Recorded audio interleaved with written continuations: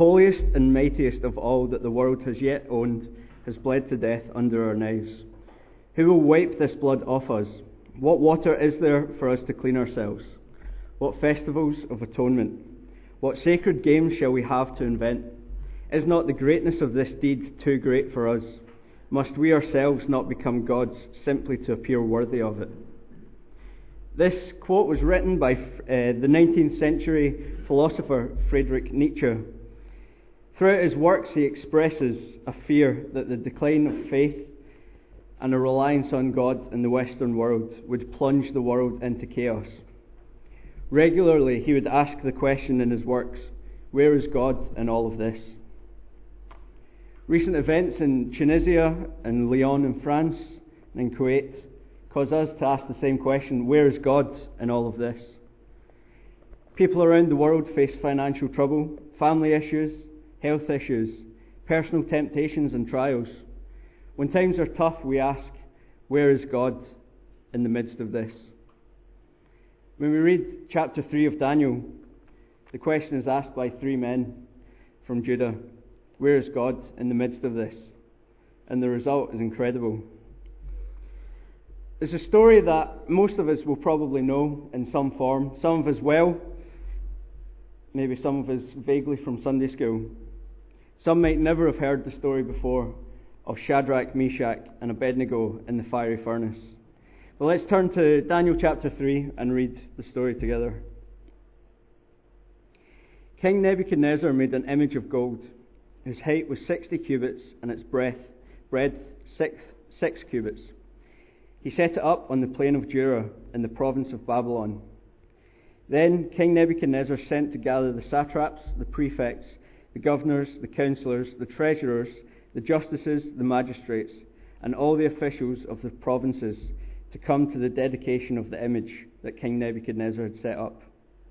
Then the satraps, the prefects, the governors, the councillors, the treasurers, the justices, the magistrates, and all the officials of the provinces gathered for the dedication of the image that King Nebuchadnezzar had set up.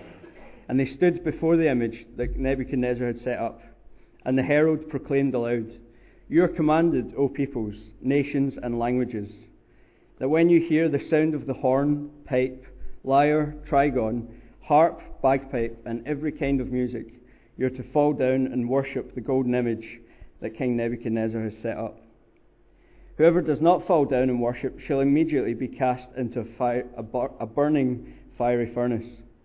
Therefore, as soon as all the peoples heard the sound of the horn, pipe, lyre, trigon, harp, bagpipe, and every kind of music, all the peoples, nations, and languages fell down and worshipped the golden image that King Nebuchadnezzar had set up.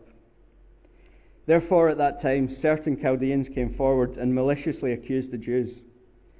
They declared to King Nebuchadnezzar, "O king, live forever. You, O king, have made a decree that every man who hears the sound of the horn, pipe, lyre, trigon, harp, bagpipe, and every kind of music shall fall down and worship the golden image. And whoever does not fall down and worship shall be cast into a burning fiery furnace. There are certain Jews whom you have appointed over the affairs of the province of Babylon, Shadrach, Meshach, and Abednego. These men, O king, pay no attention to you. They do not serve your gods or worship the golden image that you have set up." Then Nebuchadnezzar, in a furious rage, commanded that Shadrach, Meshach, and Abednego be brought. So they brought these men before the king. Nebuchadnezzar answered and said to them, "Is it true, O Shadrach, Meshach, and Abednego, that you do not serve my gods or worship the golden image that I have set up? Now, if you are ready, when you hear the sound of the horn, pipe, lyre, trigon, harp, bagpipe, and every kind of music, to fall down and worship the image that I have made, well and good. But if you do not worship, you shall immediately be cast into a burning fiery furnace. And who is the God who will deliver you out of my hands?" Shadrach, Meshach, and Abednego answered and said to the king, "O Nebuchadnezzar, we have no need to answer you in this matter. If this be so, our God, whom we serve, is able to deliver us from the burning fiery furnace. And he will deliver us out of your hand, O king. But if not, be it known to you, O king, that we will not serve your gods or worship the golden image that you have set up." Then Nebuchadnezzar was filled with fury. The expression of his face was changed against Shadrach, Meshach, and Abednego. He ordered the furnace heated 7 times more than it was usually heated. And he ordered some of the mighty men of his army to bind Shadrach, Meshach, and Abednego, and to cast them into the burning fiery furnace. Then these men were bound in their cloaks, their tunics, their hats, and other garments, and thrown into the burning fiery furnace. Because the king's order was urgent and the furnace overheated, the flame of the fire killed those men who took up Shadrach, Meshach, and Abednego. And these 3 men, Shadrach, Meshach, and Abednego, fell bound into the burning fiery furnace. Then King Nebuchadnezzar was astonished and rose up in haste. He declared to his counselors, "Did we not cast 3 men bound into the fire?" They answered and said to the king, "True, O king." He answered and said, "But I see 4 men unbound, walking in the midst of the fire, and they are not hurt.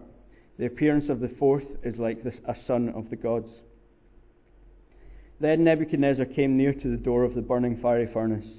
He declared, "Shadrach, Meshach, and Abednego, servants of the Most High God, come out and come here." Then Shadrach, Meshach, and Abednego came out of the fire, and the satraps, the prefects, the governors, and the king's counselors gathered together and saw that the fire had not had any power over the bodies of these men. The hair of their heads was not singed, their cloaks were not harmed, and no smell of fire had come upon them. Nebuchadnezzar answered and said, "Blessed be the God of Shadrach, Meshach, and Abednego, who has sent his angel and delivered his servants, who trusted in him and set aside the king's command, yielded up their bodies rather than serve and worship any god except their own. Therefore I make a decree. Any people, nation, or language that speaks anything against the God of Shadrach, Meshach, and Abednego shall be torn limb from limb and their houses laid in ruin. For there is no other God who is able to rescue in this way." Then the king promoted Shadrach, Meshach, and Abednego in the province of Babylon. Let's pray.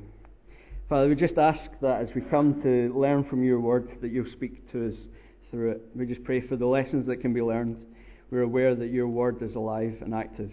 We know that it can touch us in places and challenge us and encourage us in ways that no other book can. We just pray that that will happen this morning and that you'll speak to us through it. Amen. To properly understand the background of what we've just read in Daniel chapter 3, it's worth being aware of what happened in chapters 1 and 2 as well. Last week, Dave Glover came and spoke to us from chapter 1. And what he told us about was the story of Daniel and his friends being taken captive to Babylon. Babylon itself, at the time, was a great and powerful empire and kingdom. And they had the practice of taking the young royals and nobles when they defeated an enemy. And that's how Daniel and his friends found themselves in Babylon, in a land that is different from theirs. They're strangers and aliens. In chapter 2, Nebuchadnezzar has a dream.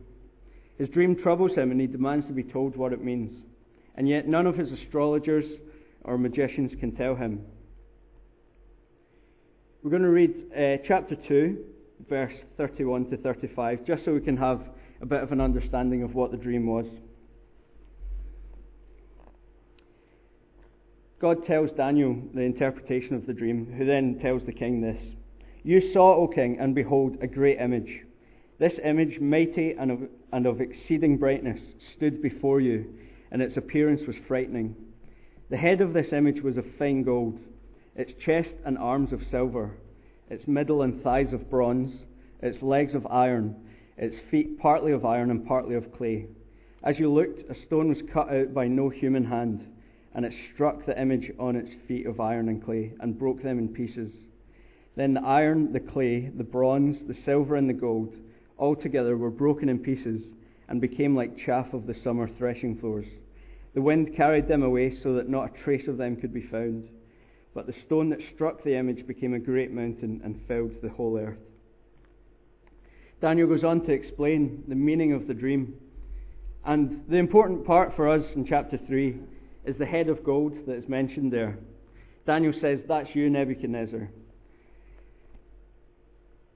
It says that God has given you dominion, power, and glory.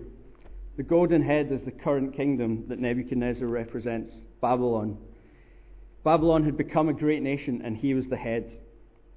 However, following the head of gold came 4 more parts of the body, each weaker than the last, ultimately unable to stand.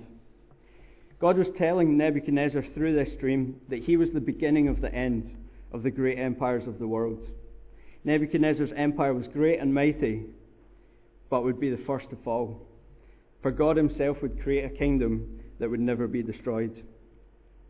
We don't know what Nebuchadnezzar thought of the dream, or if he understood the interpretation that was given through Daniel.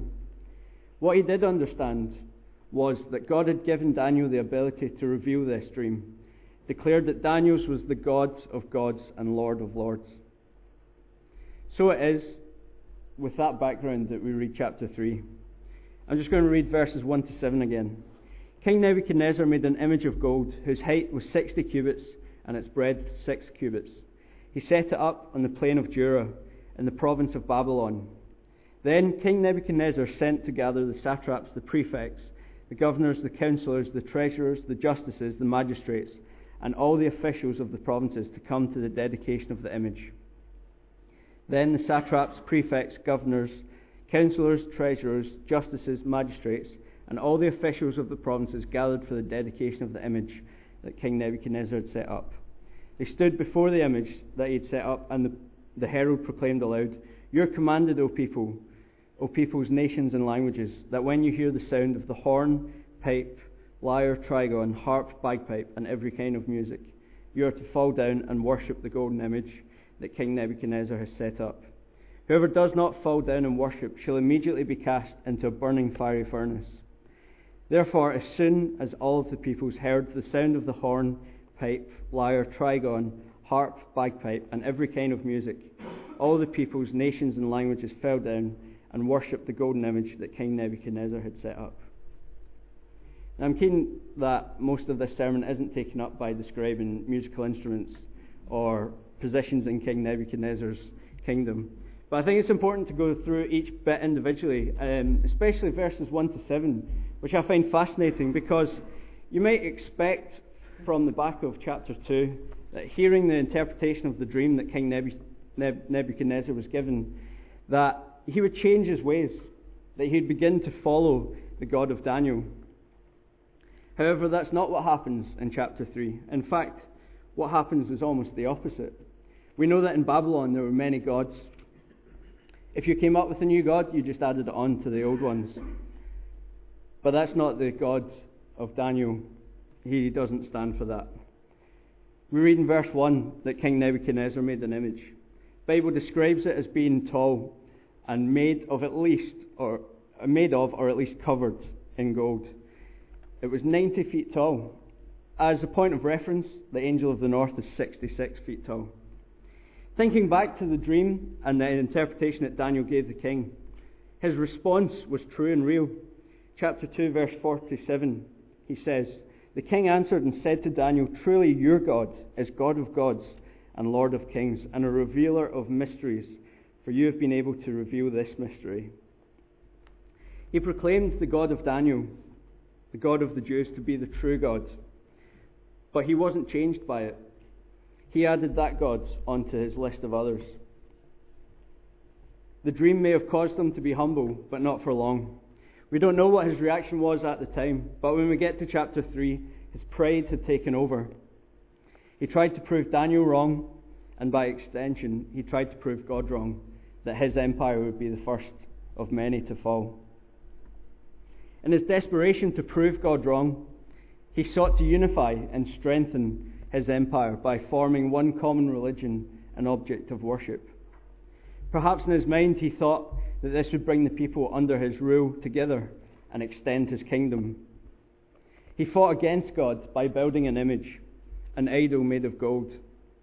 In his insecurity about the future of his own empire, he didn't just want to be the head of a statue and 1/5.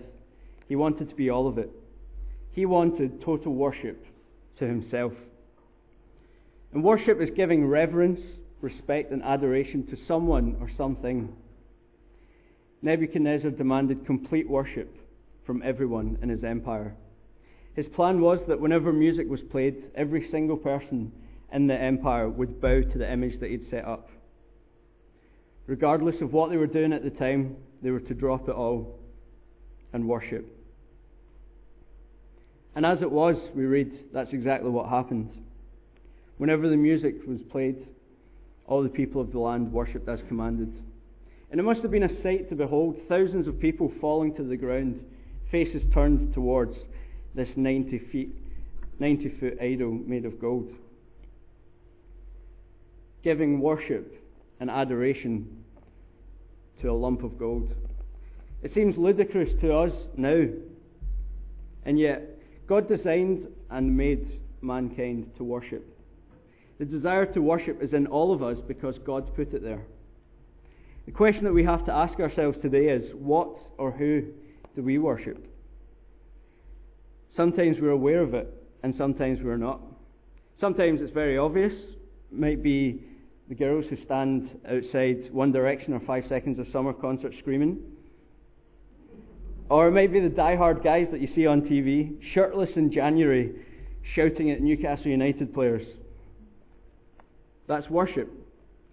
And yet there's also a lot of worship that may not be so obvious to us.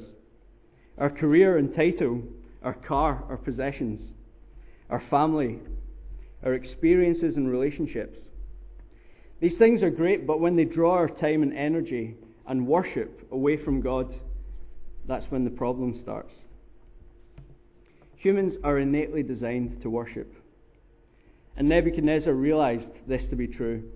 He exploited this by creating an image of worship dedicated to himself. The Bible tells us that every single person fell on command. I wonder how many people out of the thousands questioned why they were falling at the feet of a statue, a lump of gold. How many of all the people in Babylon felt that they were worshipping a true and living God? In Exodus 20 we read of the first commandment given by God to his people, the Jews. It says, I am the Lord your God, who brought you out of the land of Egypt, out of the house of slavery. You shall have no other gods before me. You shall not make for yourself a carved image, or any likeness of anything that is in heaven above, or that is in the earth beneath, or that is in the water under the earth.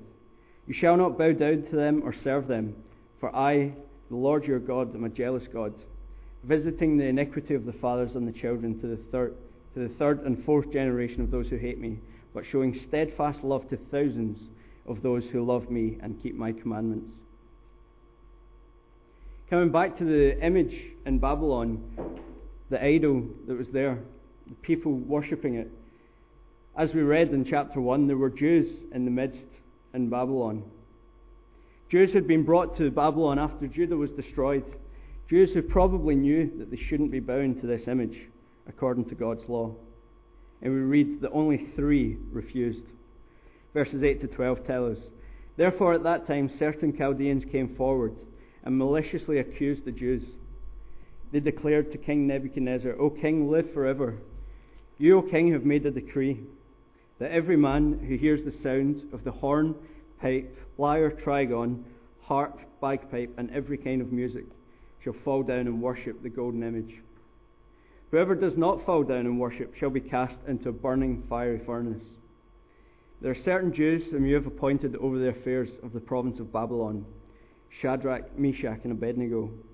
These men, O king, pay no attention to you. They do not serve your gods or worship the golden image that you have set up. And so these 3 stood out, we read. 3 young, possibly teenagers, royals or nobles, intelligent, promoted among the empire and among Nebuchadnezzar's army. They probably didn't seek it to be known that they refused to bow down, but it became known that these 3 were not conforming. The Chaldeans here have a role to play. The Chaldeans were the astrologers and magicians and enchanters of Babylon and Nebuchadnezzar's courts. It seems like they were looking to catch out the Jews, waiting for an opportunity. It reminds me of when I was younger, I used to tell my sister for not closing her eyes during grace at the dinner table.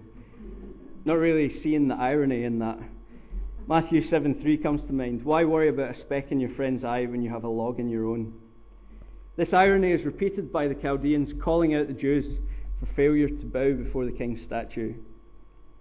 But they were aggrieved at being shown up by Daniel and his friends in chapter 2. For in chapter 2, they were the ones who failed to interpret the dream, but Daniel and his friends did. They were seeking to catch them out. They were waiting for them to slip up, and they had found an opportunity. They ran to the king to inform him, knowing the punishment that awaited.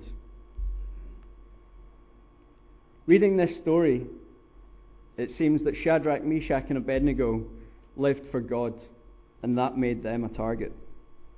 They stood up for what they believed in. They refused to bow to Nebuchadnezzar's idol, and that's what got them hauled up in front of the king.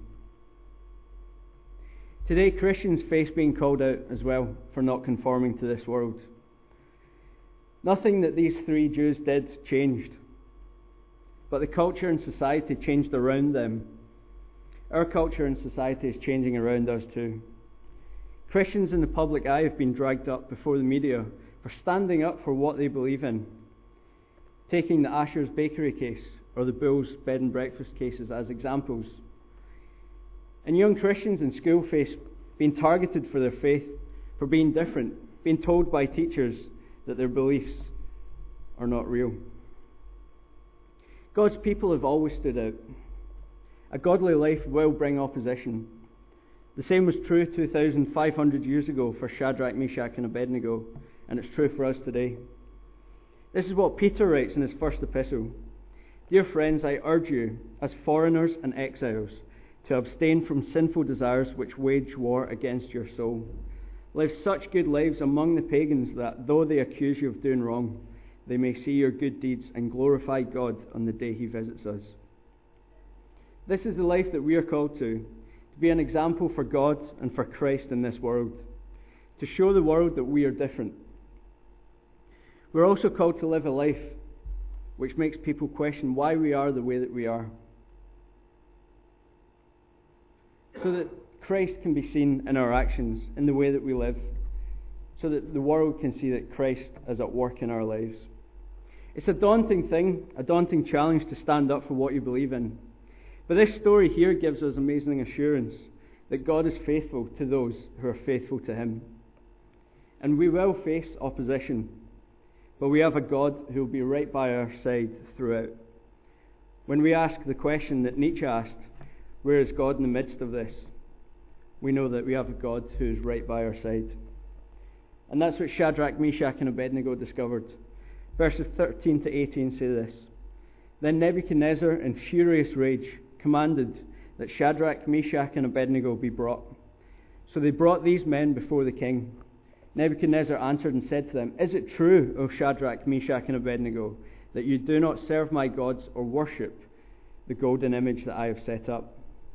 Now if you are ready, when you hear the sound of the horn, pipe, lyre, trigon, harp, bagpipe, and every kind of music, to fall down and worship the image that I have made, well and good. But if you do not worship, you shall immediately be cast into a burning fiery furnace. And who is the God who will deliver you out of my hands? Shadrach, Meshach, and Abednego answered and said to the king, O Nebuchadnezzar, we have no need to answer you in this matter. If this be so, our God whom we serve is able to deliver us from the burning fiery furnace, and He will deliver us out of your hand, O king. But if not, be it known to you, O king, that we will not serve your gods or worship the golden image that you have set up. This is an amazing part of the story. Nebuchadnezzar, king of one of the most powerful empires of the world, that the world has ever seen, in fact, being faced with three men, possibly teenagers, who refuse to obey his command. What does he do? He gives them another chance. He says, if you're ready when you hear the music to fall down and worship the image I have made, well and good. Can you imagine the temptation that these three face as they stand before this powerful king, miles from home and in the face of death, to just bow down to the image? Do you think the things that went through their mind were what I imagine would go through mine? Well, who would know? Or it's just this once. Who's going to find out? I'll pray twice as hard or read my Bible twice as much to make up for it. Wouldn't it be so easy for them to bow down and avoid all the drama and fire? But these three are unwavering in their faith and dedication to God. They hold firm in the face of great trial and temptation. I don't know about you, but I want to develop that kind of faith. The kind of faith in God that led to Shadrach, Meshach and Abednego standing before one of the most powerful rulers in history and saying, "We don't need to answer you." To announce to that same king that their God has the power to deliver them from the flames, and then say, "Even if he doesn't, we will not bow down to your false gods or golden image." Isn't this part of the story just so inspiring? Isn't this the kind of faith that we want to develop? Peter tells us in 2 Peter chapter 3 to grow in the grace and knowledge of our Lord and Saviour Jesus Christ. So how do we do this on a day-to-day basis? To grow in Christ, to develop a faith in God that stands in the face of trials and temptation. We need to spend time in Bible study, in prayer, in worship, and in service to Him. When we read the Bible, we read God's word to mankind. The story of God reconciling Himself to mankind. We learn more about Him and how to live for Him. When we spend time in prayer, we converse with a living God who knows our needs. We acknowledge our dependence on Him for everything.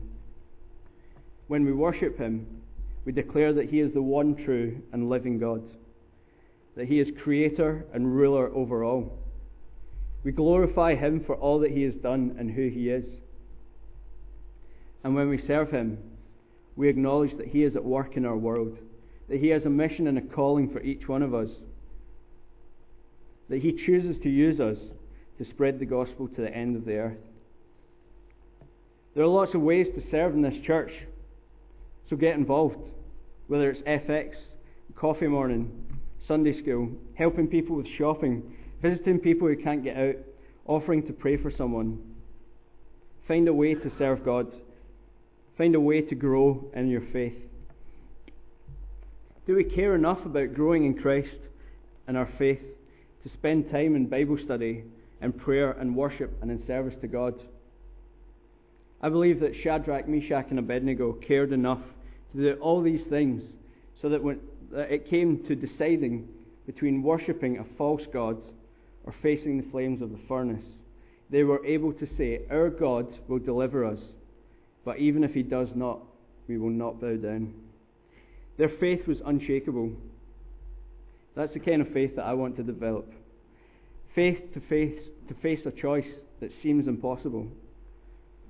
And we do have choices to make like this all of the time. We might not face a fiery furnace. It might not be life and death sometimes. But we do still face difficult choices, and ones which could really affect our relationship with God. Christians in the public eye face standing up in front of a world which has rejected God and speaking it out. Choosing at school not to do the things that our friends are doing because we know it's wrong. Choosing at work not to do something immoral when our boss asks. Choosing to forgive the person who has wronged you. Choosing not to give in to a temptation that we know could pull us in the opposite direction from God. Do we have the guts to stand up for our God like Shadrach, Meshach and Abednego did? As Christians, we can face these trials and temptations in our life knowing that God is with us. Isaiah 43 says this, "But now this is what the Lord says, He who created you, Jacob, He who formed you, Israel. Do not fear, for I have redeemed you. I have summoned you by name, and you are mine. When you pass through the waters, I will be with you. When you pass through the rivers, they will not sweep over you. When you walk through the fire, you will not be burned. The flames will not set you ablaze. For I am the Lord your God, the Holy One of Israel, your Saviour." Shadrach, Meshach and Abednego found this to be true. When you walk through the fire, you will not be burned. The flames will not set you ablaze. Verses 19 and 27 of chapter 3 say this. "Then Nebuchadnezzar was filled with fury, The expression on his face was changed against Shadrach, Meshach, and Abednego. He ordered the furnace heated 7 times more than it was usually heated. He ordered some of the mighty men of his army to bind Shadrach, Meshach, and Abednego and cast them into the burning fiery furnace. Because the king's order was urgent and the furnace overheated, the flame of the fire killed those men who took up Shadrach, Meshach, and Abednego. And these 3 men, Shadrach, Meshach, and Abednego, fell bound into the burning fiery furnace. Then Nebuchadnezzar came near to the door of the burning fiery furnace. He declared, "Shadrach, Meshach, and Abednego, servants of the Most High God, come out and come here." Then Shadrach, Meshach, and Abednego came out of the fire. The satraps, the prefects, the governors, and the king's counselors gathered together, saw that the fire had had no power over any of the bodies of these men. The hair of their heads was not singed, their cloaks were not harmed, and no smell of fire had come upon them. Verse 24 again says, "Then King Nebuchadnezzar was astonished. He rose up in haste. He declared to his counselors, 'Did we not cast 3 men bound into the fire?' They answered and said to the king, 'True, O king.' He answered and said, 'But I see 4 men, unbound, walking in the midst of the fire. They are not hurt, and the appearance of the 4th is like a son of the gods.'" An amazing end to the story. God had delivered the Jews just as they had proclaimed that he would. The 4th person in the fire we don't know a lot about, but we know that God sent him. The question of Nietzsche, where is God in the midst of this? For them it was answered. He was standing right by their side in the furnace. And this is the God that we believe in. He is alive and he is at work. I refuse to believe that Nietzsche's claim that God is dead is true. He is alive and he is at work. And he keeps his promises. He rewarded those 3 who put their faith and trust in him, who gave their life to him, and who faced death and refused to give up on him. Verses 28 to 30 say, "Nebuchadnezzar answered and said, 'Blessed be the God of Shadrach, Meshach, and Abednego, who has sent his angel and delivered his servants, who trusted in him and set aside the king's command, yielded up their bodies rather than serve and worship any god except their own. Therefore I make a decree. Any people, nation, or language that speaks anything against the God of Shadrach, Meshach, and Abednego shall be torn limb from limb, their houses laid in ruin, for there is no other God who is able to rescue in this way.' Then the king promoted Shadrach, Meshach, and Abednego in the province of Babylon." Nebuchadnezzar had asked the question back in verse 15. In his fury, he said, "Who is the God who will deliver you out of my hands?" Well, he had his answer now. It's the God of Shadrach, Meshach, and Abednego, the God of the Jews, the Lord of Lords, the God who sent his Son, Jesus Christ, into our world to save the world from sin, the God who is alive and at work in our world today, and the God who saves. When he asked, "Who is the God who will deliver you?" we read in Isaiah 44. This is what the Lord says, Israel's King and Redeemer, the Lord Almighty. "I am the first and I am the last. Apart from me there is no God. Who then is like me? Let him proclaim it. Let him declare and lay out before me what has happened since I established my ancient people, and what is yet to come. Yes, let them foretell what will come. Do not tremble, do not be afraid. Did I not proclaim this and foretell it long ago? You are my witnesses. Is there any God besides me? No, there is no other rock. I know not one. There is no one like our God. He is all-consuming, all-encompassing. He is also ferociously jealous. There's no room for false idols or images.